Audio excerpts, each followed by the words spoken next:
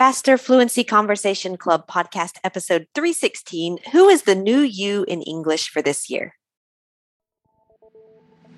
Welcome to the Faster Fluency Conversation Club podcast by Business English with Christina. The Faster Fluency Conversation Club takes place on Zoom and is a way for you to improve your fluency and confidence in English by talking about real-world topics. We meet for 1 hour every Monday, Tuesday, Wednesday, Thursday, and Friday, and we would love you to join us. If you want to practice your English, become more confident, and meet people just like you from all around the world, and have guidance from my expert teachers and me, just click the link in the show notes. Our podcast listeners receive a 50% discount on the first month of membership with the discount code FFCC50.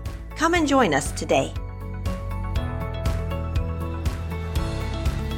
Hi, everybody. Today I'm here with Christina with a K. And Christina, how are you doing today? Doing pretty good. How are you? Yeah, doing well. Is your new year starting off on a positive start?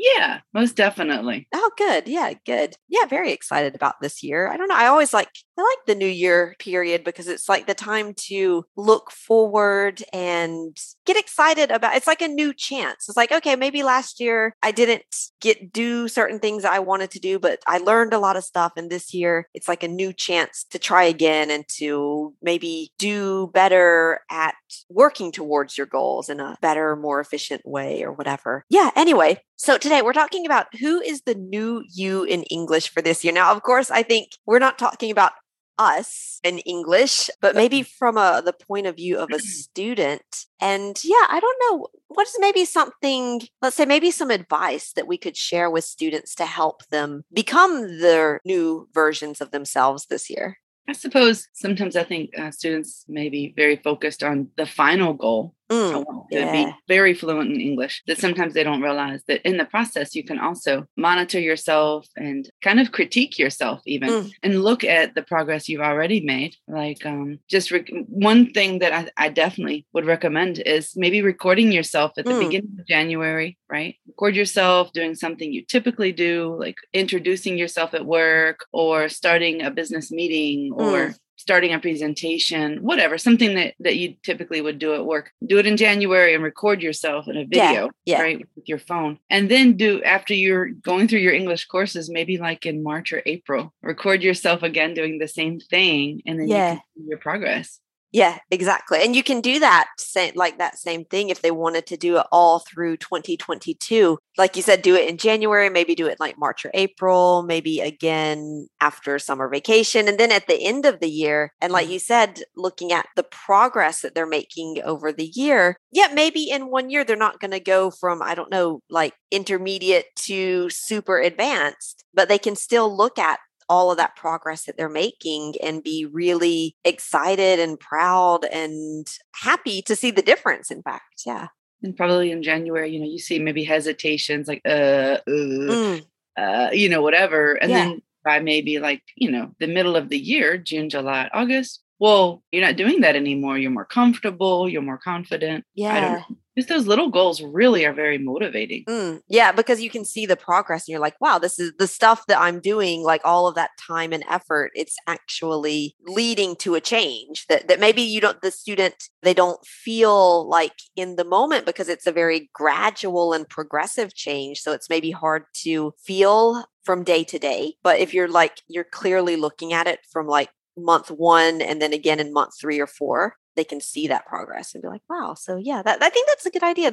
A new you in English, maybe I would say, like focuses on the progress that you're making and seeing that progress and being excited about it instead of seeing all the things that they still can't do or that they still don't feel so comfortable doing.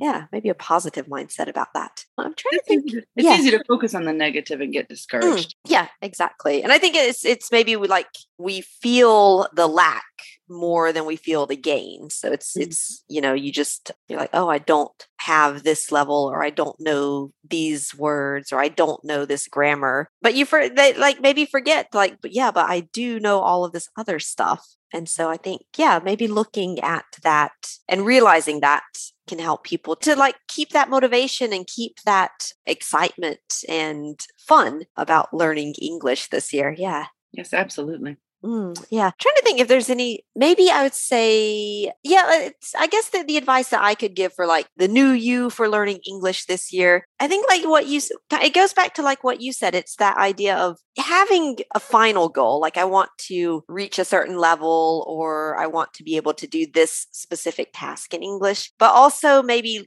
seeing that journey towards that goal as a goal itself. That sounds very philosophical there. It's like the journey is the goal. But it's like, because as you're learning and working towards that goal, you're learning about yourself, and maybe you're becoming more disciplined. Maybe you're learning what works for you and what doesn't work for you. Maybe you're learning how to manage your time better. And maybe that's also going to help you with other things that's not just English. So maybe looking at the result goal, but also looking at the goals and the things that are changing all along the journey. They're not just that final result.